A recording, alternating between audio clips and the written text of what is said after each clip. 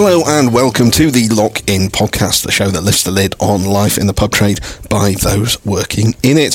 I'm the morning advertiser's Ed Beddington. I'm the only one working in the pub trade. You two are, you guys are journalists. Does it take you that long to work this out? I mean, we're up to episode 66 and you've only just realised that you guys are hacks and I'm the only one who works in the pub trade. And technically, Heath, you don't really work, do you? I mean, Just been on holiday? I make it look easy. Where were you last week?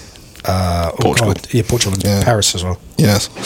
There we go. Anyway, I'm the morning advertiser's Ed Beddington, and with me as ever are my two endlessly helpful co-hosts, Nikki Thatcher and Heath Ball. We're talking about dogs and pubs in this week's podcast, so rather than my usual, and if I say so myself, hilarious introductions for my wonderful podcast partners, I'm going to give them the opportunity to give us a little insight into their personality. So, I think it's a personal level. I was like, oh, this could go bad. No one needs to hear about that from you, No one wants that, Heath. So, Heath, if you were a dog, what kind of dog would you be? Oh, interesting. So I thought you'd ask something similar to this. So that's because I told you I was going to ask. Yeah, I know. So I sit there and, because like what you think you are and what you are, it's that psychological question. So I thought, well, I'll go and ask a couple of my friends and my wife. So oh God, I went and asked my mate Hayden, who's an Aussie, and he said, oh, you're a little Jack Russell, just yappy. And I went and asked Carol, who works for me, and she said, oh no, you're like a Yorkshire Terrier, quite yappy. And I said to my wife, I said, what sort of dog? And she went, oh, XL Bully. I went, fucking hell, you make me out to be like Stan Collymore or something. Like, so what do you mean XL Bully? She goes, oh yeah, you're just angry and attack for no reason. I said, God almighty. I mean, interestingly enough, Heath, I was thinking XL Bully, but probably more an XS Bully than an XL Bully. Hey, you're the XL Bully here, Ed. and also, Suella Braverman probably wants to ban you and have you deported as an illegal Australian. So. Off to Rwanda I go. Indeed. That's summed up Heath then, basically. I don't even know what sort of dog I pretty, I think laid back, easygoing. Is there? No. Highly strung, yapping at the door. Highly strung chihuahua. Probably. Yes, with no hair. One of those short, one of the bald ones. The Chinese Puffsits. I don't even know. Sorry, what? Yeah, they're the ones with no hair. You just made that up. No. They've got no hair on their body. Yeah, I'm excited. Okay, what are you going to be, Nikki? Well, I was going to choose either Jack Russell or Chihuahua because they're small and I'm small. But now you've both mentioned those, I need to think of something else. Maybe let's go with a French bulldog, small, but a bit annoying, but also fucking annoying. French bulldog. But also not Winston Churchill type bulldog. No. Also, my brother actually says I'm like a Rottweiler because I proper kick off when I do kick off. You've been like small dogs always like they kick ass more. So I have got small dog syndrome. That's fine. Yeah, so not really a Rottweiler, more of a Chihuahua type thing. I mean, I kind of got you down as an Afghan hound crossed with a Jack Russell. So long flowing locks. Can those two dogs have sex? I don't think they can. Long flowing locks, stumpy legs, and a tendency to nip people's ankles. I mean, that's a fairly good summary, I think. I thought it was pretty accurate. Yeah. I mean, myself, I see myself as a graceful golden retriever. No way, man. You're a best good looking, intelligent and loyal. However, I will shit on your lawn if you piss me off. Yeah. No, I was thinking we've been talking about this. Heath and I. Oh, of course you were. Yeah. So so we have differing opinions. Yeah. I was thinking a German Shepherd. I can live with that. Looks quite scary, but actually stoppy as shit. You're a massive basset hound with an eating disorder that can't get off the sofa. And that was Heath's input, so... That's better than the sausage dog, I suppose. I could live with that. Basset hound's like German a large Shepherd. I don't like sausage dogs. No, I don't like sausage dogs. So, maybe you're a sausage dog. Well, there you go. Walked into that one, didn't I? There you go then. Let's move on from there. We have got a great episode lined up examining the enduring link between dogs and pubs. Why do pubs and dogs seem to go together so well? So to help us with that, we've got some great guests lined up. We'll be hearing about what makes a great dog-friendly pub from the winners of the Great British Pub Awards, the Bellflower, who've won the dog-friendly category twice on the bounce. Heather Porter-Brandwood will be joining us from there. We'll be discussing what kind of products you can have on the bar and in the kitchen with Sir Wolfchester MD David Wright and Wolf and Brews MD Steve Bennett. We'll be hearing about how the dog ownership market is changing with Don Burke from the Dogs Trust, and we'll be chatting with three great operators about why dogs matter to pubs. They will be Tim Bird of Cheshire Cat Pubs and Bars, Jodie Munday of the King's Arms in Horsham, and Dan Crump of the Greyhound in Beaconsfield. Greyhound, you see. It even got the name of the pub. tied in with the There isn't somebody from the Cats. Didn't you say like the Cheshire Cat. Yeah, Cheshire I know. Cat. It's the irony of that. Well, yeah, indeed. Well, you can bring that up with him later. But before all that, let's have a look at what has been going on, although we are recording this so far ahead of actually putting it out, it's going to be hopelessly out of date. So let's just start with Heath's latest holiday. Yeah. That could be How any was it? time, to be fair. It was good. I went to Madeira. Yeah. Right. Did you know Cristiano Ronaldo's from Madeira? No. Who? Cristiano Ronaldo, the footballer. Who? Yeah, Cristiano Ronaldo. Yeah, do you know he's from Christian. Madeira? Cristiano. Whatever his name is. But I'll tell you what. He's from Portugal. I thought he was Brazilian that's, Ronaldo. it's Madeira, the island. But, That's a different- But let me tell you something. All they fucking do is tell you where he's from there. Oh. It's got a bit much. You know, so I started winding him up a bit. I was going, really? Who? The rugby player? No, the footballer. So, yeah, it was good. The food was rubbish. It was hot. Yeah. Did you see his statue? That famously, impressively No, I didn't realistic see that. No, I statue? didn't see that. But yeah, it was lovely. Like, yeah, a little holiday if you're not fussy about food and drink, and Portuguese wine's guff. So it was all right. Can you imagine what he was like? I dread to think. I just shut We need to down. get his wife on just to ask how bad it actually was. No, I just resided to the fact that you're just not going to eat and drink well. Do you know? That sounds highly, But I was in highly Paris. unlike you. I was in Paris a few days before that, Yeah. and that was really good. Went to the Arc for the horse racing. Was that when you were sending us messages that you probably can't remember? Yeah, probably. I was pretty pissed. Yeah. We drank quite. Like, it was an early start, and plus we'd been out the night before. I mean, with all this travelling, obviously that's in the news at the moment, is bed bugs. Yeah, don't. My particularly in wife France. was freaking out. Made me have a shower. You've when I been got bringing the them door. back? Made you have a shower? Yeah, like deloused freaked you. out, like, and made me leave the luggage out. She was having a proper panic attack. Oh, I Part thought of you me meant wanted just to bring in- them back just to fuck her over, In drive her general. insane. Do you know what I mean? You sort of get to the door and she's there with a hose. Well, it was just like she was freaking out. Full like, decontamination I've seen suit. videos. I said, listen, I'm on the Eurostar. I'm in business class. There's no big bugs All here. right, show off. Yeah, but I'm just saying, like, calm down, love. Are you saying that bed bugs are classist? Yeah. Oh, they're on the tube. They're on the tube in They're not Paris. going to- And I said to her, trust me, the hotel I'm staying in doesn't have bed bugs. So yeah, it was That all you right. know of. That I know of. Did you get on the tube? No, don't know. Of course you Driver. didn't. Jesus, it's my mate's birthday. We had drivers and stuff.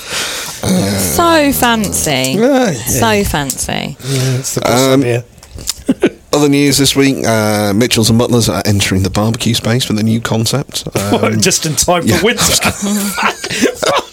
Oh, fuck. But I mean, it makes me laugh a little bit because I mean, it's What, they're actually like they're American doing barbecue? American barbecue Oh, really? concept. Yeah. Oh, God. Which isn't that sort of what? Well, it's 100 years ago? I was going to say it was sort of. It was it Reds? Reds. You had Reds. I mean, Hickories have been doing it since 2010. Yeah. And I think they're sort of going head to head with them. But I mean, Well, they did steak. Remember they did Miller and Carter. That's Mitchell and Butler, isn't it? That's Mitchell and That Butler. hasn't really. Yeah. well, I don't know. It hasn't really taken off. You about to say. I mean, they're everywhere. Yeah, no, they're everywhere. Yeah, and they're not really barbecue. No, but they're not good. What I'm saying is they what these big brands do is they go and find a concept and they go, oh, we can roll that out, and they do that for like 5 or 6 years, and then they realize it's shit, and because they don't have any longevity or like they don't really want to do it. They're just doing it because they want to make money. They don't do it because it's a passion. So No, it's a smash and grab. They'll that's do it. it while it's popping, but then again, you kind of go. I mean, Hickories is doing brilliantly, so I guess like there Green is King, a isn't it? market. Yeah, Green Green King King bought bought it. it, yeah. But I mean, I guess there's some market for it. But yeah, like you say, that craze was sort of. yeah, like A while it was ago, gone. wasn't it? But like it's funny because we're really departing from vegetarian and vegan food lately, aren't we? The world's just going. You know what? Climate change, everything else. The world's fucked. Let's just eat meat. Well, you say that Yummy have launched a fish focused restaurant. Yeah, so they have they're focusing on fish. one meat One meat dish on the menu. Yummy. Yummy pubs. Yeah. Or Yummy Collective. I think. Yeah. What's the one meat dish on the menu? So it changes on the reg. You but wouldn't ever order it though, would you? If you go to a fish restaurant, You wouldn't. No, you I would. would. 'Cause you would. Of course you would. You'd probably have the meat on the side of the fish. on But top. you don't eat fish, I do wouldn't you? have the fish. No. Yeah, I forgot that. So it is a. Oh, I can't remember where it's gone now. Scintillating. Oh, Thanks for that, Nicky. grilled beef short rib. Oh. That's the That's current it. what's on there at the moment. So yeah. So Okay. yeah, we'll see. We shall see. Just getting my head around that grilled beef short. Okay, just trying to look at the picture that just ran behind. Doesn't make sense. Just me. 1 in 12 customers are prepared to pay more according to Barclays. I Do mean, it for well done, if 1 in 12, I mean, it doesn't hold out. 8%, I think it works out to be. 8%, so During, 92% are prepared not to pay more. Yeah. What are the 8% paying more for? During its surge pricing, they're fine about surge pricing. So if you base your business model on that, 8% of people You're are laughing. fine. Yeah. They must be. I tell you what, they must be stoked. They must be using that in all their advertising campaigns. What's the pub company that did it? Well, I think lots of places do it, although Stonegate sort of Stonegate got drawn out on it. Drawn out and hung, drawn and quartered on that, haven't they? I wonder who lost their job on that one. We should have done a press release. Why don't we do a press release? We also saw the Michelin pub was slashing its prices midweek to pull in the punters. I did ask you about that. I didn't read the article. You didn't read the article. I just looked at it. Did you just read the headline? Because I really hate people that do that. I didn't even read the headline. I just asked them what the story was about. So which pub is it? I knew you were going to ask me that, and I can't tell you. Okay. So, you've sent me the. Did you send it to me directly? Did you? Will you just log in? I mean, I should have logged in before we started this. Yeah, it would have been being organised and prepared. I asked you for the article. You said... It was a Michelin-starred pub, desperately filling. Nikki, tell us more about that menu item that you couldn't find a minute. I found it. Oh, here we go. Michelin-starred pub. I'm not helping you. I need you to come through the doors. Times are tough for Michelin-star gastropub, despite smashing the menu by £25. White Swan at Fence. White Swan at Fence, that was it. Yeah. I wasn't going to help. Nikki. I mean, you could have. Yeah, because it was nice to watch you two struggle. Brilliant. Sold on, so what he's slashing it. Yeah, but fucking hell, the thing is, it's tough, isn't it? It's tough out there. It really is tough out there. Yeah, everyone in the Ulster continue. You've had to cancel some holidays, haven't you? No. I thought you weren't. I thought you cancelled Spain. Don't be ridiculous, Edward. Listen, this is all for my mental health. I live at the pub. I work at the pubs. I go around. All I do is be in pubs. It's taxing. You know how hard it is to smile at people every day. But you don't. No, I don't. You don't have to go. Too late now. You don't have to go to pubs in your spare time. Yeah, I do. But you still do. It's R&D, mate. Research and development, Ed. Constantly looking. Got some ideas yesterday, mate. Yeah. I had lunch at Burnt Orange. What's a restaurant, I suppose, in Brighton? I was going to say, that's not a pub. Yeah, I know, but still looking. It's always good to look. Well, there you go. There's an insight. So they're slashing their pub, but everyone's just trying to make ends meet right now. The independents are suffering more than the big boys because they've got, I say big boys, the big companies, because they've got deep pockets and they've got easier access to cash flow or to debt. But, unless... It's not going to get pretty. I think we're going to have a lull right now, coming to Christmas. Everyone's going to go, it's Christmas, got to spend money. And January, God, imagine that. Dry January, everyone's sitting at home, freezing their ass off, and we're all in the pubs just, watching time pass. And on that optimistic note, I think we'll park that one there.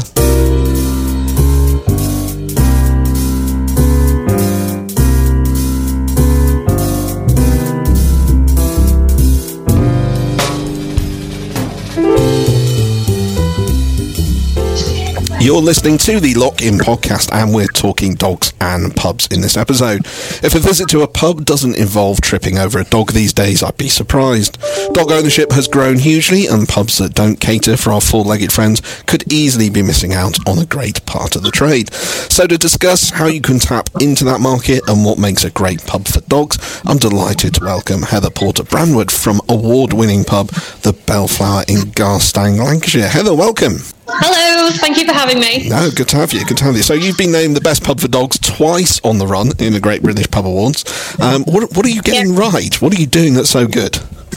So we just make sure that we use all of our space. We're very lucky that the pub has got so many different areas so that we can accommodate everybody. Because although we are so dog focused, it's very important to make sure that you don't alienate people that aren't so dog friendly themselves. So we have literally space for everybody, and it's just using that so that it is very niche, and then doing everything weird and wonderful in between, just to make sure that when they do come, they have very much a wow effect. That keeps them coming back. Okay, so talk us through your dog offer. What do you do? What do you offer for dogs coming in? So we pretty much have everything that you would never think of, so to speak. So when you first arrive, you're greeted by one of the team who are absolutely amazing, and they talk through the facilities that we offer. So we have 2 separate dog-friendly areas. It's on the wooden floor section of the pub, so if there are any accidents, touch wood, we don't get that many. It's easy to just sort out, no fuss needed. We have coloured cones that identify the temperament of your pooch, so that makes it easy for other dog owners and people with children, for example, to whether or not they can approach them. And it's the same for people as well. I reckon sometimes I need a red cone myself. I want get me some cones. I want the red ones. I was going to say, it's. I did look at Heath when you said that. I was thinking if anyone needs a cone, and we're not talking cones that you get at the vets that put them around the neck. The cones are shame, aren't we? You know, like when you were at school and they made you leg it round a field because you were just sadists. Those kind of cones. So like the red one means that the dog that you're dealing with is more likely to eat your finger than the food that you put in front of them. So you would avoid those. There's a coloured cone that says that I'm on a diet, please don't feed me any snacks, so I could also do with that one from now and again. So could Ed. But yeah, there's something for every dog's temperament. We have 2 dog menus. We have our normal a la bark menu, which is available 7 days a week. But then we have a good doggo menu as well, which Sunday dinners, so your dog can join you for a Sunday dinner on a Sunday. We have a dog stick library in the garden. We have the dogs doodahs. That's like a bush tucker trial for treats. So there's everything from cow's ears and pig snouts to chicken feet there. So yeah, we literally just try and make sure that every visit is tailored to the individual, including the dog.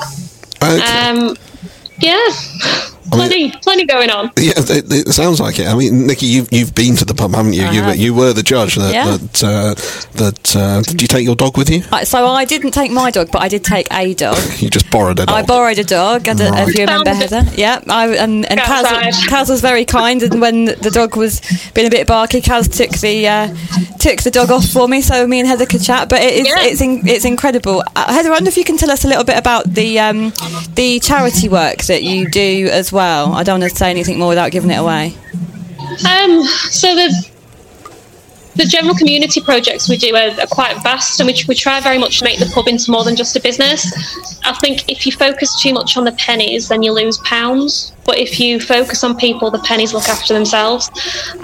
So we do so many different community projects. I think when you visited, we might have been doing the Cinderella one. Which was we collect prom attire for kids that wouldn't have been able to afford to go to prom. After finding out that on average it was 750 quid to send a teenager to prom, it's a lot of money that a lot of people don't have. So we collected in the gowns, the shoes, the shirts, the suits. I think we ended up with over 200 outfits in the end. We do stuff at Christmas. We have an elves project where people bring in gifts that are tailored to children. So we don't just get something generic, like if little Bobby Sue really has got this desire for some game, we put it out there and one of our elves commits to buying that for us. That's nice. And it's what they're asking Santa for. So rather than just getting a little something, which again is great, they're getting something that is on the wish list.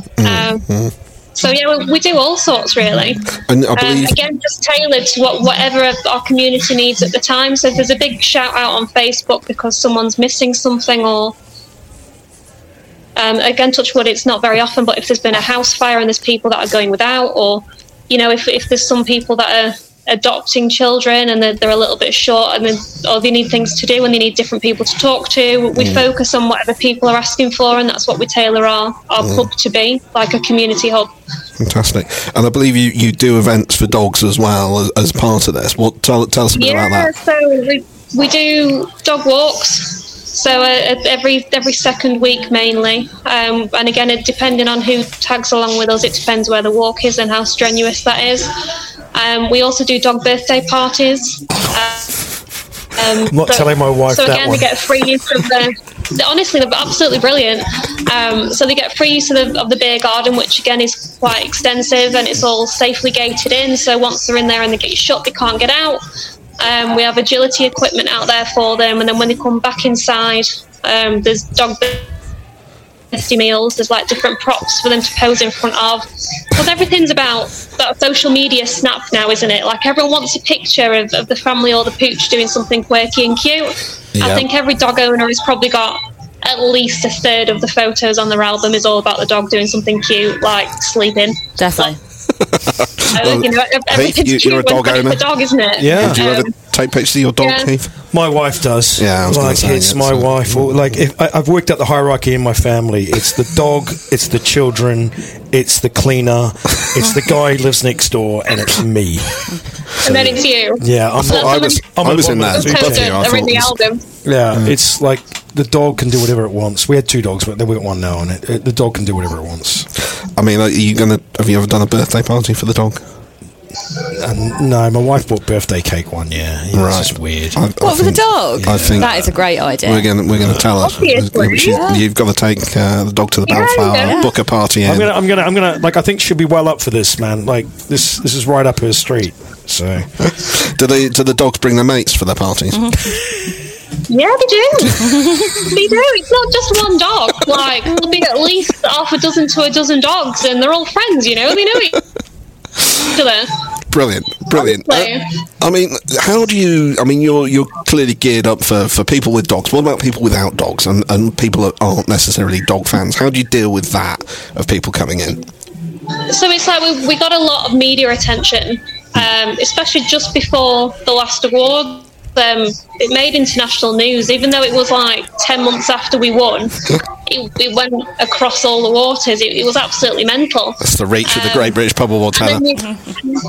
It's like you get that pushback all the time. So you get all the comments that are like, you know, can't wait to go, we need to try this out, and they tag all the friends and family in it. And then you get the people that go in and say, well, that's another pub that I won't be visiting, kind of thing. And it's about reassuring those people that just because we do allow dogs in doesn't mean that you're going to be sat next to one. We do have plenty of space, and it's done very safely. Like, we put a lot of time into making sure that the tables are spaced appropriately. Like, if you have, say it was something as severe as a dog allergy, like, it's not just about being away from them. Like, it could literally be, you know, you're going to suffer if you get too close to a dog. So if you want to be far enough away from them, you can sit literally on the other side of the pub, and you don't feel like you're being relegated to the back. Like, you have another area which is just as beautiful as the dog area. You just don't eat your dinner out of a bowl. And it is literally about just reassuring those people that, like, we do go a little bit OTT when it comes to dogs. We do spoil them, but we do spoil the people too. So there's plenty of space for everybody. Absolutely. Have you ever barred a dog? No, very fortunate so far.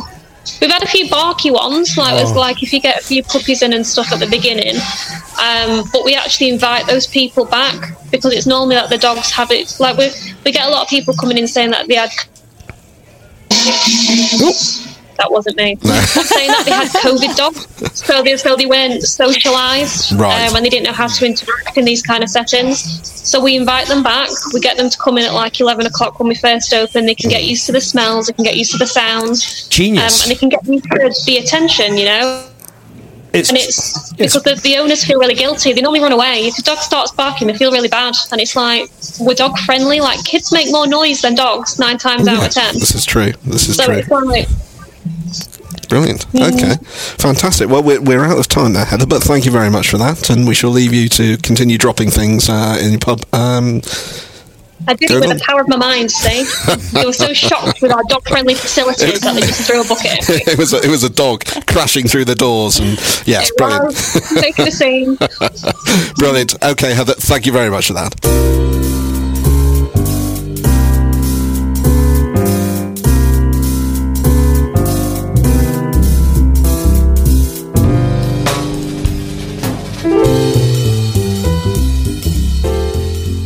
This is the Lock-In Podcast. Myself, Ed Bennington, Nikki Thatcher and Heath Ball. We're talking about dogs in this episode of Lock-In Podcast and, of course, pubs. To set the scene and give us a little bit of an idea of the size of the market, I'm delighted to be joined by Dom Burke, Canine Behaviour Officer from the Dogs Trust. Dom, thanks for joining us. Hi, no, welcome. Thanks for having me. No problem. First question, though. Working for the Dogs Trust, have you ever been tempted to change your name from Burke to Bark? No, but maybe I could do. I mean, Dom is my short name as well, so I could. I'm sure there's some room in there for it. You could go for that. I think that's something we can explore. I don't know But more seriously, Dom, we know that everyone seemed to decide to get a dog during lockdown. Nikki, I didn't get a dog during lockdown, thank you. Didn't you? I've had her a year. Last year was not lockdown, was Calm it? down. I mean, it was, Come on. I waited till after lockdown. Prices had come down. Oh, I see. I was going to say you I don't get it. heckled your husband throughout lockdown until he gave Dom in. will know why. Why did people get dogs during lockdown? Because they were lonely. Yeah, well, tell us a bit Yeah. about that. I think there's a lot of different reasons why. I think it's quite a good time to, especially if people are looking to get puppies or even if they're rescuing a dog, it's a good time to like settle them in. Like you kind of can keep the routine. You're not going off to work. A lot of work goes into having a puppy and socializing them to everything that, their normal life. So it seemed like a really good opportunity to kind of get dogs. But at the same time, there's been some kind of challenges that have come from that as well. We might want to get into in a little while. Yeah, so, I mean, do we have any idea of how much the level of dog ownership had changed over the last sort of few years? Yeah, I think in the UK we saw about a 24% rise in dog ownership Jesus, throughout the that's pandemic. huge. Yeah, it's an enormous number when you think about it, and when you consider the amount of dogs there are. I think in the UK there's about 13 million in the UK now, so it really did jump. How And a lot of many the did you say? new 30 owners, million? 13. 13. I thought you said 30. I was like, going to say, 30 they're all million. in your puppies. Wow, they all are on a Sunday.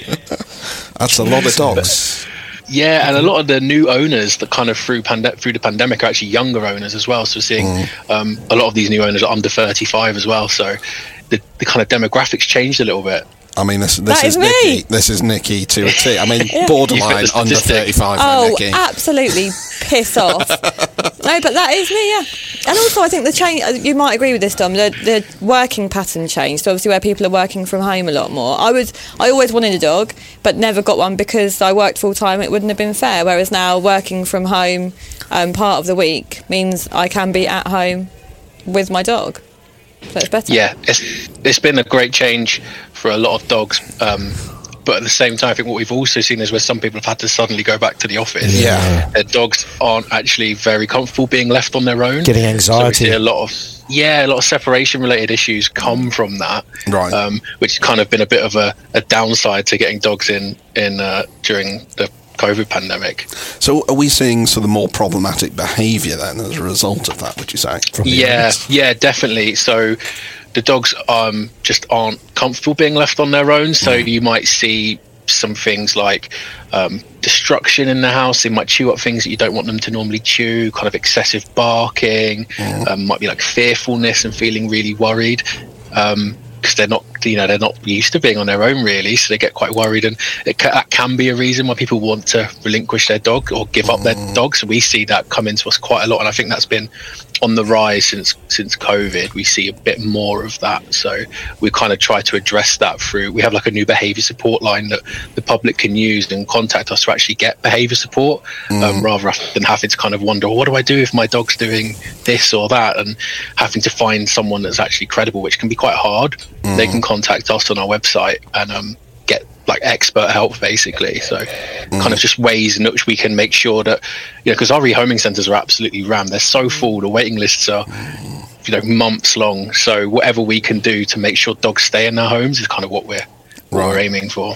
I mean, as you were listing those sort of anxiety and symptoms and things, I was looking at the guilt etched all over Nikki's face there. No, well, I think it's different to me though, because Who's looking after your dog today, Nikki? So first of all, we didn't get her in lockdown.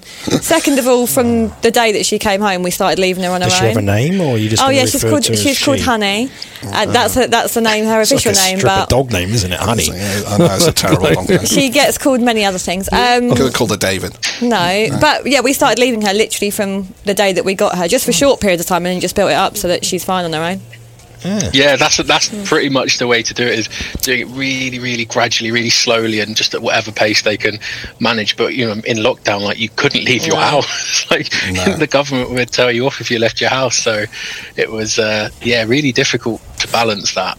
I mean, Heath, have you noticed any sort of challenges around dog? I mean, your customer behaviour is generally appalling. Pretty bad anyway. But I think the problem is a lot of these people got dogs during lockdown. The dogs haven't been socialised. They're not used to seeing other dogs, so they skits out. They just start like barking, and you end up with situations. Sorry, what's that? Barking, right. Barking, but they just end up going crazy. And then you've got the owners going, and they're not not used to dealing with interaction, and they just don't know how to handle it. And you have to go over and say, maybe it's best you just take your dog for a bit of a walk, calm it down. But there's a lot of new owners who don't understand dogs, and then you've got dogs who just don't understand other dogs, so they haven't been socialised. It's quite challenging. It's not much, not much fun, to be honest. You've got kids running around, you've got dogs, you've got people who don't know how to order food. It's just, it's like 1,000 balls in the air at once. I mean, why are pubs? I mean, Dom, you guys work for the Dogs Trust, but I mean, we were saying off air just then, that pubs are so much more embracing of dogs compared to other businesses. You don't generally go to a restaurant and take a dog. You don't go to in Paris, you do. A shop, do you? Yeah, in Paris you take your dog to the just because you've just been to Paris. Just bring that back just up again. That's it, on one of my many holidays, Edward. They take dogs to... but what kind of dogs well, are they taking? Little things in bags, aren't they? But I think a lot of people got dogs they didn't, like in the UK, they got dogs they thought they could handle, but they can't. You know what I mean? They got the wrong type of dog for the situation. They're going to got working Cocker Spaniels when they work from home and don't do a lot of exercise themselves. So, I think there's a lot of people paired off with the wrong sort of animals for them. I mean, that's a entire podcast on itself, isn't it? So, the pairing people with animals, that would be the... Dom, I mean, coming back to that question, why do you think pubs are so sort of more embracing of dogs than other businesses? Yeah, I can't really give you a definitive answer, but I do think back to like when I was a kid and I would go to the pub with my dad and we'd take our dog or so, dogs kind of were a part of the culture. And I think we're seeing that even just as a country, we're seeing the culture of dog ownership change massively. I think maybe 50 years ago, most dogs were kind of working dogs and they've kind of crept into our houses and now they're considered a part of the family and as valued as some people's children. So they're in our beds now. We spend a ridiculous amount of money on them, rightfully so, but there's such an important part of our lives now. So when we can take them places like, go for a drink down the pub with your mate and, we'll take the dog along. I think that might be a part of it, but I certainly remember it being a part of the pub culture as a kid. Yeah. There was always a pub dog, wasn't there? You went to a pub, there was always a pub dog. I've got pub dogs, but what I think it is, and I see this all the time, it's the bloke, babe, I'm going to take the dog for a walk back soon. And they're in the pub having pints. Yeah, I wish that were the case. I really wish that were the case. I do it myself. Wife's going, do you want me to take the dog for a walk? She goes, you're going to the pub, are you? I went, yeah. Do you know what I mean? See, as a kid, we had dogs growing up, and actually my dog hated going to this pre-smoking ban, and she hated many years ago. So many years ago, yes. Just after Nikki. The war. I'll remember that later. Just after the war. And our dog wouldn't go to the pub. You drag her, you would be dragging her into the pub. Do you know what? Utterly useless. Probably doesn't drink. Terrible dog. Yeah, didn't drink, didn't smoke. Didn't smoke. Didn't have a good time. But also, I think that's part of the issue, isn't it? That like. It's a really challenging environment for a lot of dogs, and especially dogs that might not that aren't really confident around strangers. Some dogs aren't confident around strangers. Some dogs aren't. You know what kills me? It's the parents who've got kids who don't have a dog and think it's a good time on a busy Sunday lunch to go in and take their little toddler, Jeremiah or Jeffrey, whatever, over to a dog where the people are having lunch, a quiet lunch with their dog underneath the table, and they go, do you mind? Yeah, I fucking mind. I'm having my lunch. and then the dog kicks off and they get all freaked out and everybody has a panic and then the whole pub goes quiet and then all the dogs bark and you're like, seriously? Like, a lot of dog owners I feel sorry for. It's the kids that are the problem. Yeah. So ban kids is what you're saying? Yeah. Ban kids and welcome dogs. Dogs welcome, no children. That's another podcast entirely. Dogs are the best. I mean, Dom, is there any advice you would give to pub operators? If they've got, challenging behaviour, dogs coming to visit, is there anything that they could do or should be considering? Yes, there's lots really, and how much you want to go into it really depends on what you can dedicate as a kind of a business. But really, what we need to be thinking about is, we can't. As I say, as someone that is like a business owner or owns a pub, you can't really change the way. What the dog already knows or how the dog feels about certain situations. So what we can really do is make the environment as dog friendly as possible. So that includes making it safe, putting dogs in areas where they're maybe like away from like lots of kind of foot traffic. So if someone's got bringing a dog in, just kind of maybe suggest to them, why don't you sit over in the quieter area, just so that dog gets disturbed a lot less. And like visual breaks can be really good. So like if you have something that can prevent dogs from seeing one another, if there's multiple dogs in there, can prevent a lot of potential frustration. You've got these two dogs that might really want to play with each other, but they have to be kept on the lead and separate. If you have something that can break it up, it could even just be some tables and chairs, that can prevent a lot of these issues as well. So it's really just thinking about what can we do to manage the situation and make the dogs feel as comfortable as possible. Sometimes it is maybe saying take a bit of a break, maybe take them outside for a walk. What kills me is the ones who think, like, they're walking and you go, can you put your dog on a lead? Oh, no, they're fine. Yeah, like, no, they're not. Like, we've got other dogs in here. We've got people walking around with hot food and drinks, and your dog's not fine. Oh, no, they're good. And you're like, oh, my God, I don't need this. But you also do have people asking if they can have a chair at the dog at the table. Like, they want to sit their dog at the table. They put their dog on the table, and you're like, it's not hygienic. I know, you know what I mean? It's just... Yeah, it can probably be helpful to have like a policy, that all of your staff are aware of. Okay, this, we welcome dogs, but this and this and this has to happen. They're the ground rules, yeah. So not getting mixed messages from, whoever who's normally serving on a Saturday, doesn't mind. But if that's your policy, then my policy would be like the Gettysburg Address. It'd be so bloody long. They'd be there for an hour outside. Okay, he can't do that. Okay, no peeing in the pub. Like, I mean, is that for the customers? I was going to say that's just for you. Brilliant. Well, we are out of time, but I think on that note we shall end it there. But thank you very much, Dom. Thank you very much, guys. Nice to speak to you. Cheers.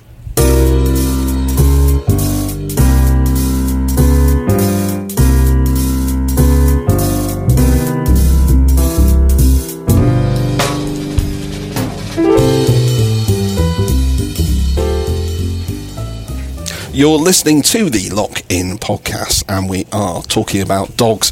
Dogs and pubs go together like strawberries and cream, unless you don't like dogs, in which case, why are you in a pub? Dogs are an important part of the mix for a vast number of pubs. I did try to find a pub that was anti-dog and struggled. Wetherspoons is famously against allowing them in, and they didn't want to talk to us. I believe Sam Smith's as well, Nikki, you did. Really? They don't want to give dogs in? No, they don't let anyone in. They don't really like customers. They don't like anybody, do they? No one. Yeah, Shit beer as well. Yeah, well, that's all right. Calm down, Heath. Just observation. That's a fair point. So instead, we are talking to dog fans instead. We've got the fantastic Tim Bird of the award-winning Cheshire Cat Pub Co. We've got Daniel Crump, licensee of the Greyhound in Beaconsfield, and Jodie Mundy, King's Arms in Horsham. So, guys, thanks for joining us. Pleasure. So let's start. Let's just get some initial thoughts. Why are dogs and pubs so intrinsically linked together? Jodie, Tim, you're both finalists in the dog friendly category, the old best pub for dogs at the Great British Pub Awards. Why do you think dogs and pubs go together? Tim, do you want to start? I can start. Yeah.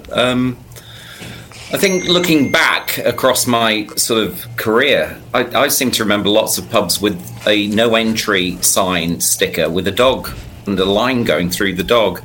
And when we opened the Bull's Head 13 years ago, I would say more pubs in the neighbourhood didn't allow dogs in with that sign stuck in the window. And we just thought that, I think it was something like 28% of the population, I think it's 31% of the population now own a dog. And Mobley was such a walking sort of village that to me it's just village life. It's part of village life. People own dogs. They need an excuse to walk the dog and go to the pub. The two just simply go hand in hand. And I think, bearing in mind what you said about people that don't necessarily like dogs, I think you've just got to be careful having your little zones for where dogs can go and so on and so forth. It seemed a really natural thing for Mary and I to do, just to say dogs are welcome. But we were rare at the time. I think it's opened up nicely now. And Jodie, what's your thoughts on why pubs and dogs are you actually petting a dog in the background there? Wow. Yes, bro.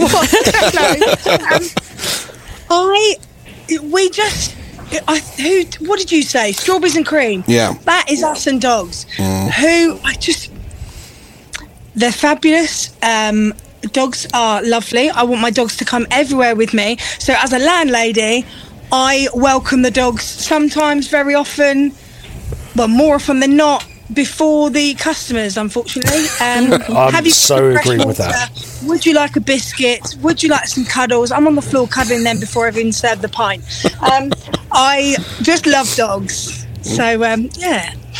And I mean, Tim touched on an element there of sort of having zones, and Dan, I mean, you had you've always been dog friendly, but you didn't let dogs in your restaurant, but you've now created a space for people to eat with their dogs as well. Tell us a bit about that. Well, I think a lot of people assume that, I mean, obviously we only opened 12 weeks before the first lockdown, right? So the end of 2019. I think a lot of, since then, myself and Marguerite now have our own little dog, and a little like Jodie. You're one of them. I am, absolutely. But I have to say, genuinely, it's one of the best things we've ever done in our lives. I really mean that. I think they're incredible things. She certainly changed our lives. The truth is, for us, is that we were never, like you say, when we first opened, we did have the outside space for dogs. We had all, everything set up. Again, like Jodie, our biscuits ready and the bowls ready and the blankets and all the rest of it. But we as we were sort of, I suppose, finding our feet, or moving into our new home, the Greyhound, because we've got so many different areas. 700-year-old building. We've got the upstairs dining room, which originally was a drinking area, which we then changed. We've got the downstairs dining space, then we've got the bar area, and we've got the back area. It was just a case of us really working out, like Tim said, what's more comfortable for everybody, to make sure that the area that we were going to make dog friendly, make sure it's comfortable for the guests that don't particularly want to be sitting with dogs. So that's really why, and we made that decision this year. We've had a few dividers put in the space downstairs, which was more for sound actually, and then it's just sort of naturally happened where we've sort of gone, well, you know what, and on top of that, as we're a pub and restaurant, we're seeing more and more guests come in with their dog if they're coming in for a drink. Normally blokes at sort of 7:30 during the week that have told their wives, I'll take the dog for a walk. Just popping out for a walk, yeah. Yeah, we tend to see quite a lot, genuinely quite a lot, and a lot of our regular guests, and then they'll bring their wives for dinner the next day, and we've got to pretend we didn't see them, that sort of thing, right? How's the dog? We only got her last week, how do you know? No, I was sorry, someone else. So yeah, I've got to say as well though, my wife's obviously Marguerite's from Belgium, and we were there last week, and we went to this restaurant which we wanted to try for a long time, and I was a little bit nervous because Marguerite was Jodie, like you, Truffle she's called. I should have brought her here really. Sorry, the dog or your wife? Both. But and my wife was like, yeah, I've checked with the restaurant. Yeah, it's fine. We can bring her with us. And she's so well behaved. She's Diddy. She normally has her own little chair and what have you. But the restaurant, I mean, was really, really, it's really plush restaurant, right? So I was like, oh my god! And do you know what? This was a Thursday evening. It was a fully booked restaurant, 15 tables in Belgium, in Blankenberg on the coast. Very much fine dining. 15 tables. I'm not joking. There must have been 11 dogs in there. Oh wow! Honestly, sat with every single table. So well behaved. It was crazy. We don't have that though, do we? This is the thing we were talking earlier and saying, pubs and dogs, absolutely. These days, so many pubs. I mean, like I said, I couldn't find a pub that was willing to stand up and say, no, we don't let dogs in. But on the restaurant side and cafes and things like this, you don't have that. You do? No. Do you? You can find them. Proximity. Sometimes there's a bit of a proximity thing. We found it very difficult in the evening at the Roebuck, where it's very typical bistro where the tables are very close together. Yeah. And we found that guests were checking in, and their experience was to come into the bistro and eat and have the whole Roebuck experience. And, there's a lovely black Labrador sort of staring at them while they're trying to have a romantic meal for two. And we had to adjust that. We just had to say, right, listen, 6:30, dogs are welcome in these different parts of the building. Yeah. But actually in the bistro from 6:30, we're sorry, but we can't. Because we were actually getting complaints about the proximity thing. Right, okay. That would make me feel comfortable as well then. Like when we do come to visit you, which we will, by the way, knowing that there is an area. Like I said, last week when my wife was like, no, I've definitely checked. I'm thinking, oh my God, I hope she has checked. We're going to walk in with a miniature dashhound under my arm, and we're going to stand there with 100 people staring at me. Knowing that there is an area for dogs, that would make me already feel really comfortable. Yes. Yeah, and the thing is, it's never the little dachshund. It's always the big dog that is the main. It's very difficult for pubs, this, because we can't we can't say small dogs only. Can't discriminate. No You can't discriminate. But we've had some massive dogs in the Roebuck, and it's sort of, there's nowhere to put them in actual fact. You're quite tight in the Roebuck, aren't you? I know the site. Yeah, it whereas the pubs, I mean, most of our pubs are 80 seats, and the pubs themselves aren't massive, but where we've got the most space at Cholmondeley, dogs can pretty much go everywhere because the nature of that ruralness and just the space that's there, it's conducive with dogs everywhere, whereas the Bully and the 3 greyhounds, it isn't. And you've just got to know, it's almost like the good old-fashioned smoking areas and non-smoking areas. It's just making sure you've segmented your business, and it works, and it does generally. So, well, I mean, we had a case recent, didn't we, in the Parrot in was it Kentish Town? Kentish Town, with the Jay Rayner. Jay Rayner went to eat there, and they're dog friendly, and he was complaining about having dogs snuffling under his table. Yeah, but this seating arrangement there, I've eaten there, is tight, really isn't it? tight. Yeah, man. There's no space for anything. So again, that's they've changed their policy now. They've made it dogs only in the bar, restaurant no dogs. Interesting. Jodie, I mean, do you segment, or are dogs just free to go anywhere? The dogs run the pub here. That's reassuring, isn't it? If I ever am lucky enough to get a little afternoon siesta, little nap, I'm in bed, and I'll have people's dogs join me in bed. Oh, sorry, we left the stairgate open. There's a massive German Shepherd Diego in my bed. Wow. It's just normal for the King's Arms and Horsham. They really do run the pub. Well, it's funny you said about obviously people. I get it. Not everyone loves dogs, but we're quite a small pub, so there wouldn't be any way we could segregate at all. But we had one complaint. I think it was about 18 months ago. Some woman came to the bar and said, "I'm trying to eat my roast dinner, and there's a dog sitting under the table staring at me." I said, "Oh yeah, that's the landlady Gina. It's her pub. She runs. That's her living room, mate. I can't tell her to get out. The dogs live here." It's just a running joke that the dogs will be. This is their house. This is their pub. They run it. It's tough. Yeah. No, I get that. I mean, have we noticed? One of the things we've been talking about, we touched on the explosion in ownership in lockdown. Dan, you got a dog. Nikki, you got a dog. I didn't get a dog in lockdown. It was last year. He's already had his dog, so he's got no excuse. I had 2 dogs, and then one died. Have you seen any changes in behaviour? Because we were talking about this with a chap from the Dogs Trust. That pandemic kind of the lockdown moment, so lack of socialisation. Lots of people who probably shouldn't get dogs getting dogs.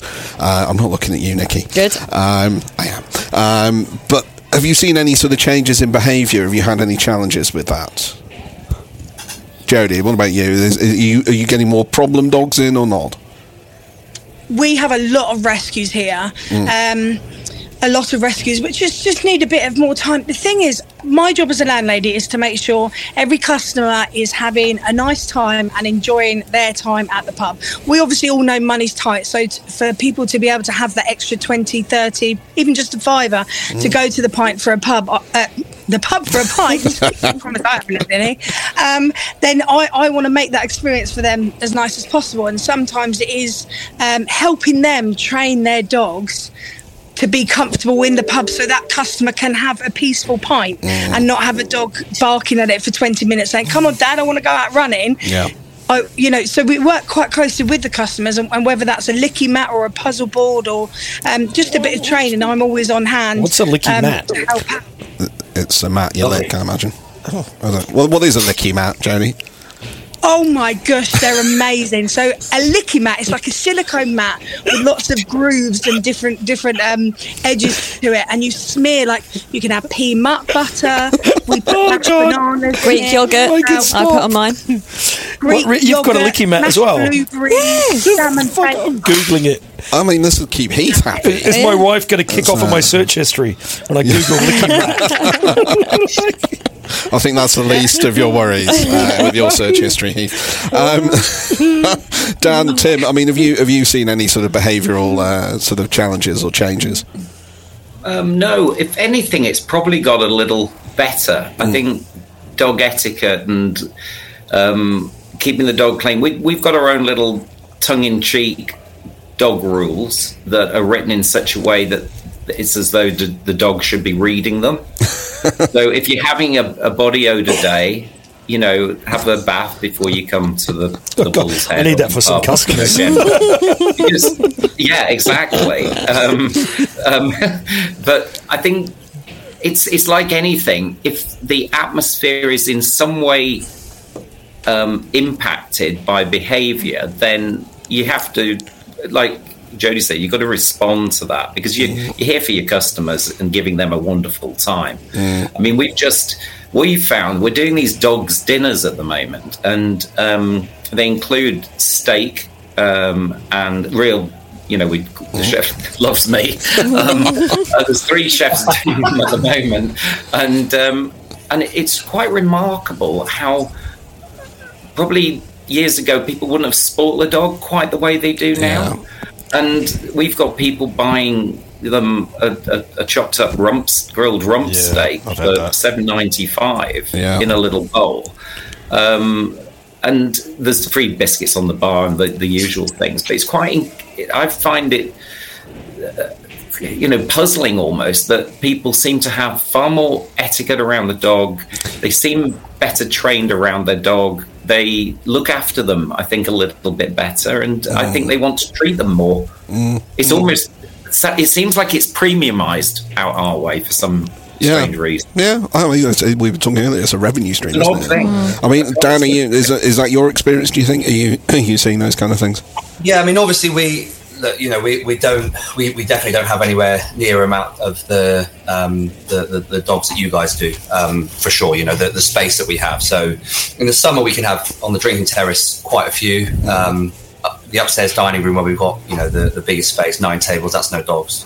Downstairs 5 tables, no dogs, and then 2 tables in front of the bar area, which is dog friendly. All the bar area is friendly. So I can't say I have that much experience, but I've got to say that anybody that's brought their dog here, since we've had Truffle, the amount of conversations we have, and like Tim says, clearly the amount of love that people have for their dogs. We didn't have a dog before lockdown, so I'm not sure what it was like before, really. But a lot more boring, I reckon, Dan. A lot more boring. Yeah, without a dog in your life. Just got a dog. Yes. yeah, that's true. Guys, sorry, go on, Jodie. Sorry, I'm not very good at these things. I think obviously nowadays there's a lot more highlight on mental health and having I myself adopted my first dog 7 years ago when I was struggling a lot with anxiety, and I was on a waiting list to see someone to talk about severe anxieties and depressions and multiple things I was struggling with for a long time, and it was a 16-month wait for this service called Time to Talk. And by the time they rang me back and said, "Oh, we're ready to see you now," I said, "I don't need you anymore." I said, "I got a dog." And he went, "What?" I said, "I rescued a dog, and it's given me the confidence I need to go back out and to start conversations." Because when you are struggling with your mental health, leaving your front door is a massive hurdle. So, I mean, when I rescued her, she rescued me, because I was then in it with somebody else. She needs to go out. I need to look after her. Yeah. I need to go to the shop to get her some food. I need to dig myself out of this hole. Whereas it wasn't enough to dig myself out for me. I then found it very... So maybe we're that much more dog friendly now, because mental health is a big thing now. Absolutely, that's really lovely. Yeah, no, it is lovely, and I'm going to ruin it now by making widening things up. But one last question, guys. We'd seen a piece recently, actually. I think you sent it to me, Ethan, Times newspaper, saying that people are more tolerant of dogs than they are of children. So let's just go around very quickly. Dogs or kids? Tim, which would you rather have in the pub? What's the reach on this? 6 people. 8 listeners. It's fine. I think what I would say is this, is that dogs that are under 10 are allowed in the pub after 7 o'clock, whereas children under 10 aren't allowed in the pub after 7 o'clock. Very diplomatic. Very diplomatically put. And Dan, what about you? Kids or dogs? There's that crackling again. Bloody crackling. I think we're We welcome everybody, but we don't have a children's menu. We don't have high chairs. We don't have baby change facilities. We advise in the evening. Just say dogs. I'm going to say it for you. Dogs. Dogs. I think that says it all. Jodie, what about you? Kids or dogs? I am that crazy dog lady. I'm not afraid to say it. Dogs, 100%. Yeah. Perfect. Brilliant. Well, guys, thank you very much for that. We're out of time, but thanks very much.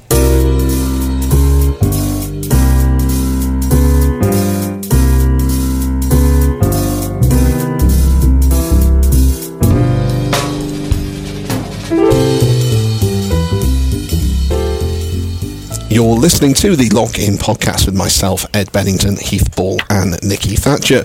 We're talking about dogs and pubs in this episode, and we're now going to focus on the offer that pubs can provide. So I'm delighted to welcome two great guests to join us, Steve Bennett of Wolf & Brew and David Wright of Sir Wolf Chester's. Gentlemen, congratulations on both having excellent names for your companies, by the way, so thanks for joining us. Thank you. Let's start with a quick explanation of what your companies do. Steve, do you want to just give us a rundown of who you are and what you do? Well, actually, I do have two companies, if I may mention both of them. We have Dog Friendly, which is a database of pubs, beaches, days out, where dog owners can search locally or when they're going on holiday to find where they'll be welcomed. It's been going about 20 years. I think I've been using that. Good. Yeah. And thank you. We also publish a magazine on that website, so you can get ideas of where other people have been with their dogs that perhaps you didn't realise you could go. Fantastic. And then our other business is Wolf & Brew, where we brew drinks for dogs, healthy drinks. So we have Bottom Sniffer beer and Push Pooch wine as examples. Fantastic. Okay, and David, tell us a bit about your operation.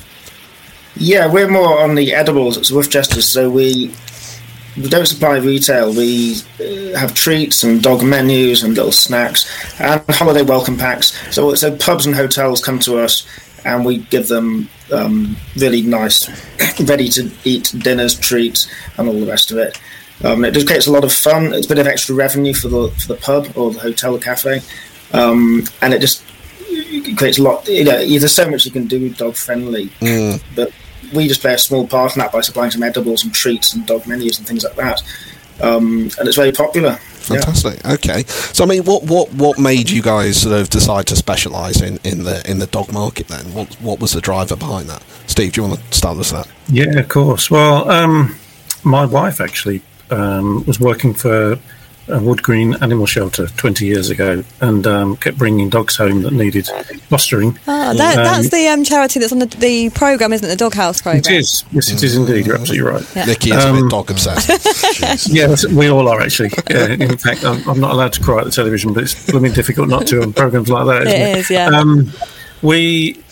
As I say, we had foster dogs that needed a bit of attention and wanted to go on holiday and could not find anywhere to go because 20 years ago, perhaps people hadn't identified the opportunity of opening their doors to dogs as well as their owners. So we did find somewhere eventually, a cottage in, I remember it well actually, Sea Palling in Norfolk. And then we didn't know if the beach was dog friendly, we didn't know where we could take them, whether the pubs were dog friendly, whether the days out were dog friendly. So we on the way home decided in the early days of the internet there must be an opportunity for dog owners to share places that they'd found. And then of course the natural progression from that was we built a database of we've got about 150,000 dog owners who are members of Dog Friendly and 60,000 businesses now registered on there. And of course all of them have dogs, and there's an opportunity to sell them something that perhaps other people didn't sell at the time, and that was drinks for dogs. So we trialled them, and sure enough, healthy drinks went extremely well. Fantastic. David, what brought you into this space then? Yeah, not quite as long ago, but 2008, when I had dogs and cats, I'd had a little container, a little tin, and we'd put the things in it to make a noise and then give them bits of ham and chicken. And I thought, well, hang on, there's something exciting we can do here. So we brought out this tin of biscuits for dogs and tin of biscuits for cat, like a training product. And then some years later, I'd always dabbled in pubs market a little bit and had a personal interest in pubs. and cafes and restaurants and hotels, and I'm not the only one. And so 5 years ago, finally formalised something and started supplying pups and treats, and we went around cafes. We raised quite a lot of money for charity as well, and we dabbled with dog menus and things like that in 2018. Did a bit more in 19, and we were in quite a few hundred places at that point with treats, many hundreds. But then when COVID came along, we had to stop everything. So we did sort of private label bits and bobs, and it was only a small business, me and like one part-time member of staff at that point. Now there's 7 of us. But yeah, and then since the past 2 or 3 years, we've been working very hard and expanding and continuing to develop across the UK, supplying the menus and treats and so on. What's the scale of the market? I mean, do you have any idea? Have you done any scope on what's out there? Sorry, David, you go. You'll know better the numbers, Steve, and they're eye-watering, aren't they, in terms of numbers of places? How many of them really have an appetite for a lot of treats and products and drinks? It varies. But there's certainly a huge scope out there. We're keeping very busy and expanding. And some people perhaps go to a local pet shop or an online or a different supplier and someone local and do it that way. But it's certainly very significant. Yeah, but I think, yes, it is. I agree with you. We run the annual Dog Friendly Awards where dog owners can vote for their favourite dog friendly venues. Right. And we've been doing that for about 10 years. And we did some research a couple of years ago to identify what some of the benefits that businesses that had recently opened their doors to dogs had. And we found, or the feedback, was those that had recently opened their doors to dogs had seen an increase in revenue of between 20 and 50%, which sounds huge, but when you actually delve into it, if you've got your dog with you and they are contented and you're at the pub, you are likely to stay longer. So not only will you spend money on the dogs, but you'll spend more money on yourself. Right. And with regards to volumes, I think on our dog-friendly database, we've got about certainly in excess of 10,000 dog-friendly pubs that are registered. So yes, if you look at how many dogs go in there every day, and then if you look at the hotels, as David said, and the self-catering, we're in quite a few restaurants now. I know David is as well. So if you walk into a Bill's restaurant, you can have a bottle of our drink if you've got your dog with you. So yeah, the market is big and growing. I mean, Nikki, you're a dog owner. Yeah. Have you ever bought a dog beer for your dog? Of course. I reckon I've bought most things that are dog related for my dog because I love it. And if you went into a pub and these products were there, you would automatically go for it, would you? Without a shadow of a doubt, yeah. The only thing I think that there could be missing is something that keeps the dog busy for a bit longer. Like my dog's really young, so she... Taser? Don't ever talk about doing that to my dog because I will do it to you. Something to keep her busy a bit longer because a treat's like amazing. I mean, maybe this might be like a little game thing. You need a treat where you put it in. They have to turn the things. Yeah, or something like that, or like a chew that she takes a while to get through. How long are you in the pub with your dog? Well, it could be there a while. Well, who knows? As Steve just said, people with dogs stay longer. Yeah. So. Yeah, we have some chews and toys, but we don't sell lots of them. But we probably should push it more because, as you say, Steve talked about it's extra. It's incremental sales. It's average spend per customer. It's all these statistics, and then going a bit further than that is repeat visits. Yeah, and people come back because they know they can take their dog there, and also in our case, we get people telling us that they come back and book because they know they got the menu there and they can get a dinner or a treat or whatever. So it's this whole, once you open up this Pandora's box or look into the bonnet of the car, whatever your analogy you use, there's just so much there, and increased social media because you allow dogs all do something special like the beer and the dogs will drag their owners. I've found that post-COVID, everyone's got a dog. Up in Highgate, where one of my pubs is, it's some days you just seriously. We ask them to tell us that they're bringing a dog, and some days you can just look at every table and they've all got dogs. Yeah, but surely you prefer dogs to customers. Well, to people, yeah, like 100%. Of course, but they're not paying for the food and drink. People are. Do you do any products for the dogs? There's a local lady who makes... Actually, I want to look into this, what these guys are doing, because we have little homemade treats this lady makes, and they're really sweet, and she's twee and all that, but this is a lot more slick, and I think that my customers will actually jumped and out. you can sell it. Yeah, Yeah, I think it's I can sell the dog treats at a nominal fee, but I think this stuff's more. I think in Highgate they'll jump all over this. Yeah, I mean, Sorry, I was just going to say from a commercial perspective also, I'm sure David's found the same. Even if the person in the pub doesn't have a dog, they'll often look at something like Bottom Sniffer or one of David's treats and they'll buy it for someone else they know who's got a dog. They think it's such a great idea. So it isn't just buying for your own dog. And also, if you're in the pub and you do have a dog, but they're not with you, you'll take it home. So I've done that as well. More than just doggy bags. Yeah, probably is a bit of Christmas gifting that goes on. Yeah. Gifting generally, I think. Yeah, it is interesting. Actually, I went into a pub the other day with my kids, and my 12-year-old was very excited to see dog beer on the bar. I think it was yours, Steve. Actually, he did ask whether humans can drink it. Can they? Absolutely, they can. Yeah. The only thing I would say. Well, all of our drinks are human grade.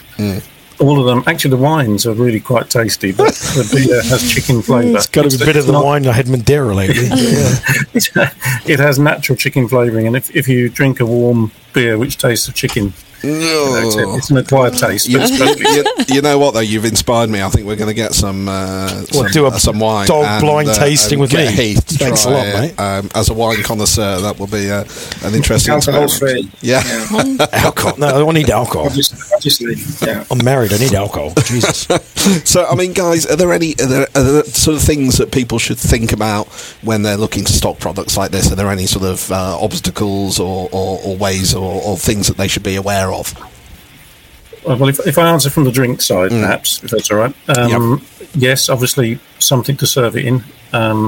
So a dog bowl of some sort, which again can be an opportunity for advertising something else within the pub, but they do need to be kept clean. And also, I think probably the most common thing we get asked when we're going into a hotel or any hospitality venue is, what about people that don't like dogs? So it is just to consider perhaps other people around them. But Dog Friendly has a code of conduct for responsible dog owners, and it's all about just thinking about other people. And if you've spilt some of the drink, make sure you wipe it up so it isn't it isn't a hazard. But other than that, no, really not much you need to worry about. Okay, David, on the food side, what are the? Yeah, I mean, as well as all our food and menus that we supply and treats, it's worth just thinking about a lot more you can do.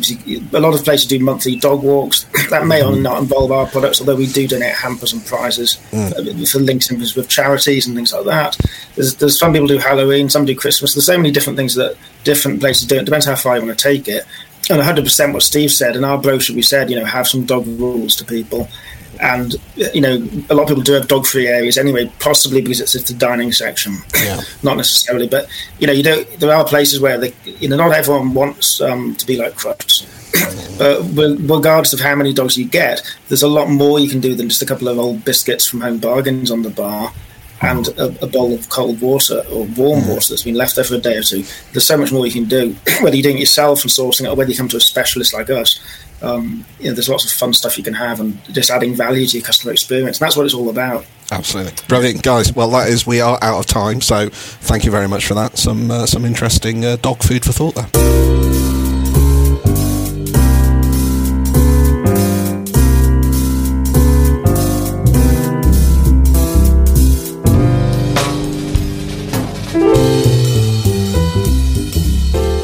You're listening to the Lock-In podcast, and we are at the end of this episode. We've learnt a lot about dogs and pubs in this one, and hopefully that will stop us barking up the wrong tree. Oh, God. Fuck off. Heath, have you heard anything that's given you pause for thought? This is horrendous. I've gone through this entire thing. I think I've only done. Did you go through it with your daughter Imogen and tell all the jokes and she laughed? Yeah, is that what happened? No, she didn't laugh. Yeah, she's too young. She doesn't. So I think the dog thing there. There's a bit of an angle there. Like I got dogs anyway, but doing the food from those guys and the drinks, I think that's smart. It's cool. It's not cool. It's smart. It's smart and get cool. Cool and smart confused. They're both good things. I'm cool and smart. But you are neither of those things. So other than that, quite funny. It's all right, Yeah. Yeah. Nikki? I think it's been great. I think bore me to river. Oh. Shut up. Balled you a river. I don't know. You don't know what you're saying. Anyway, I think dogs in pubs are always going to be a great thing. Does Brewdog let dogs in? Of course they do. There's dogs upstairs. Yeah, we are in the Brewdog pub in Waterloo. We should have said that at the start in the podcast studio, which is why the sounds vaguely more professional than normal. Quiet. Anyway, it's going to produce another revenue stream. I think we were saying earlier, if you've got something on offer for your dogs, like Jodie was talking about the licky mats there, that's going to keep your dog entertained for longer in the pub. It's going to keep you spending more money in the pub, which is going to benefit the pub and the operator. All in all, dog's great. got to work for that treat on the licky mat, hasn't it? Oh God! Fucking hell. You two are horrendous. I don't know what you're talking about. What else are we saying here? Well, I don't know. I mean, I'm just flabbergasted that we've managed to get through this entire episode of the podcast without Heath having a rant about the government. Well done, Ed. Now look at what you've done. I just brought it up. I'm like, damn it. No. Zip it. Back in your bed. Yeah, they're fucking Stay. Good boy. Yeah. Well, don't worry. They'll be chipping us soon. Indeed. I suppose it makes sense. Pubs and dogs go together, doesn't it? Where pubs are supposed to be inclusive places. It's got more. Like, it's suddenly become more socially accepted. Like in the old day, I remember I always had dogs in the pub, but I remember it's like one old man and his dog. It was never like it is now, and it's like, oh, well, that's because all these kids have got them for their Instagram kind of reels, haven't they? Exactly. Here's me and. I had a lady once bring in 2 Great Danes and thought that was acceptable. Why isn't that acceptable? Because we don't have fucking space. No one has space. We ask when they're making bookings, do you need prams, high chairs? Do you need space for a dog? And they go, oh, yeah, I've got 3 dogs. You're like, what do you mean you've got 3 dogs? There was a really nice... Actually, where I've been to you before, there was a really nice dog. Who has 3 animals at the same thing? That next to us. Go on. 3 dogs? Yeah. It's a lot of dogs. Yeah. It's too many. Like some people, we were talking about one day we need to cap how many one party can have because they'll meet on Hampstead Heath and then come to us for lunch and they'll turn up and you go, okay, there's 6 people. Then you've got to make them decide which one to leave at home. That's really mean. Pick your favourite dog. I think that's really mean. This is it. This is life. Sometimes you've got to make those sacrifices. That's a really horrible thing to do. I can do it easily for my children. Well, we've established you prefer... leave the little one at home. She's a nightmare. She's going to break shit. The older one, she's going to be gold. The little one's going to steal shit, break stuff. Yeah, but we've established you prefer dogs to kids and customers. Honestly, that's not like... There's not much. He doesn't really like his dog as well. So what's that say about him? At least the kids, you got stem cells and organs and stuff. Dogs, what am I getting from a dog? A pat? Dogs are more obedient than kids. Dogs don't answer you back. I much prefer my dog to most other people. She doesn't answer me back. She always loves me. She is. She prefers your husband. Yeah, I know, but she still loves me a little bit. She's like, she's always nice to me. Here she comes in. Here's the charlatan trying to get my owner's attention again. Look at her. Oh God. She is fucking cute. Oh God, help us out, Ed. Wind this down. Should we broaden it out to more than just dogs? Should other animals in pubs? I had a customer, honestly, they thought this was acceptable. They brought a cat on a lead to the pub. Was it one of your staff? No, it wasn't. One of my staff does cat that. Obsessed, yes. But they brought have a pram for his cat. Yeah, he does. Honestly, that's a whole new episode. Okay. But the customer brought a cat on a lead to the pub. And then I was like, listen, I'm really sorry. This isn't working. Why not? Because every dog in here wants to kill it. You need to leave. Some people, I've had a ferret. I was at a hen do in Brighton once at a bar, and this man, all of a sudden, here we go, produced a ferret. Oh wow! Oh, how we've Where did he produce this ferret from? Well, I was drunk, so I can't really remember. Oh my God, Nikki! Was it a ferret? It was 100%. You sure could. We haven't gone past the watershed on this one, Nikki, and you're like, you've gone full on dirt. I don't like ferrets, and it freaks me out. No, I don't so like many them. euthanisms here. I don't like ferrets. They freak me out. Yeah, okay. Funny looking. Weirdest animal you've met in a pub then? Well, the ferret was quite weird. Alleged ferret, yeah. It was a ferret.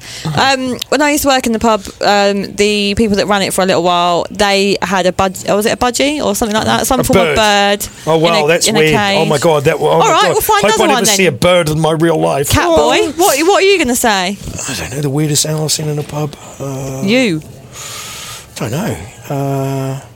Obviously, rats. You know what I mean? Well, I was going to say that's just daily occurrence in your pub. Isn't it? So, I don't know. Like, you know, what I mean, it's just like people bringing silly dogs in, and you know what I mean. I had a salamander. Guy was walking around the pub with a lizard. It's a big cooking device you use in the kitchen. It was a gecko. Yeah, the gecko. Leopard gecko. Leopard gecko. What, it's just on his arm. Oh, he's just walking around showing everyone his. Showing everyone his gecko. That's just a cry Getting for his help. gecko out. Do you know what I mean? Like, look at me, I've got a lizard. He did seem a little bit special. Yeah, of course, a bit weird. Yeah. Okay. Well, there you go. There we go. You don't want to talk about the government, no? I mean, I did take my kids to a pub the other day. Promotes itself as one that has lots of animals in the garden. Oh God! But when we got there was just one enclosure with a small dog sitting in it. Turns out it was a Shih Tzu. Fuck's sake! Like some. Can you see that tumbleweed just going past? I was going to say, tumbleweed doesn't hear want that to go past it. You know what? Genius is never appreciated in its lifetime. That's because that was terrible. Well, Mozart died when he's 15. How long have you got left? I'm probably past that, aren't I? Yeah, I think You're older than Ed. Yeah, I am indeed. Yet I have the looks. Not the hair. Yeah. No, not the hair. I'm like Dorian Gray. On that you fucking wish. On that note, let's draw things to a close. If you've liked the episode, and even if you haven't, tell your friends. Please share. Share on social. Share it far and wide. We will be back next time for more pub-related fun. Until then, enjoy yourselves. With dogs.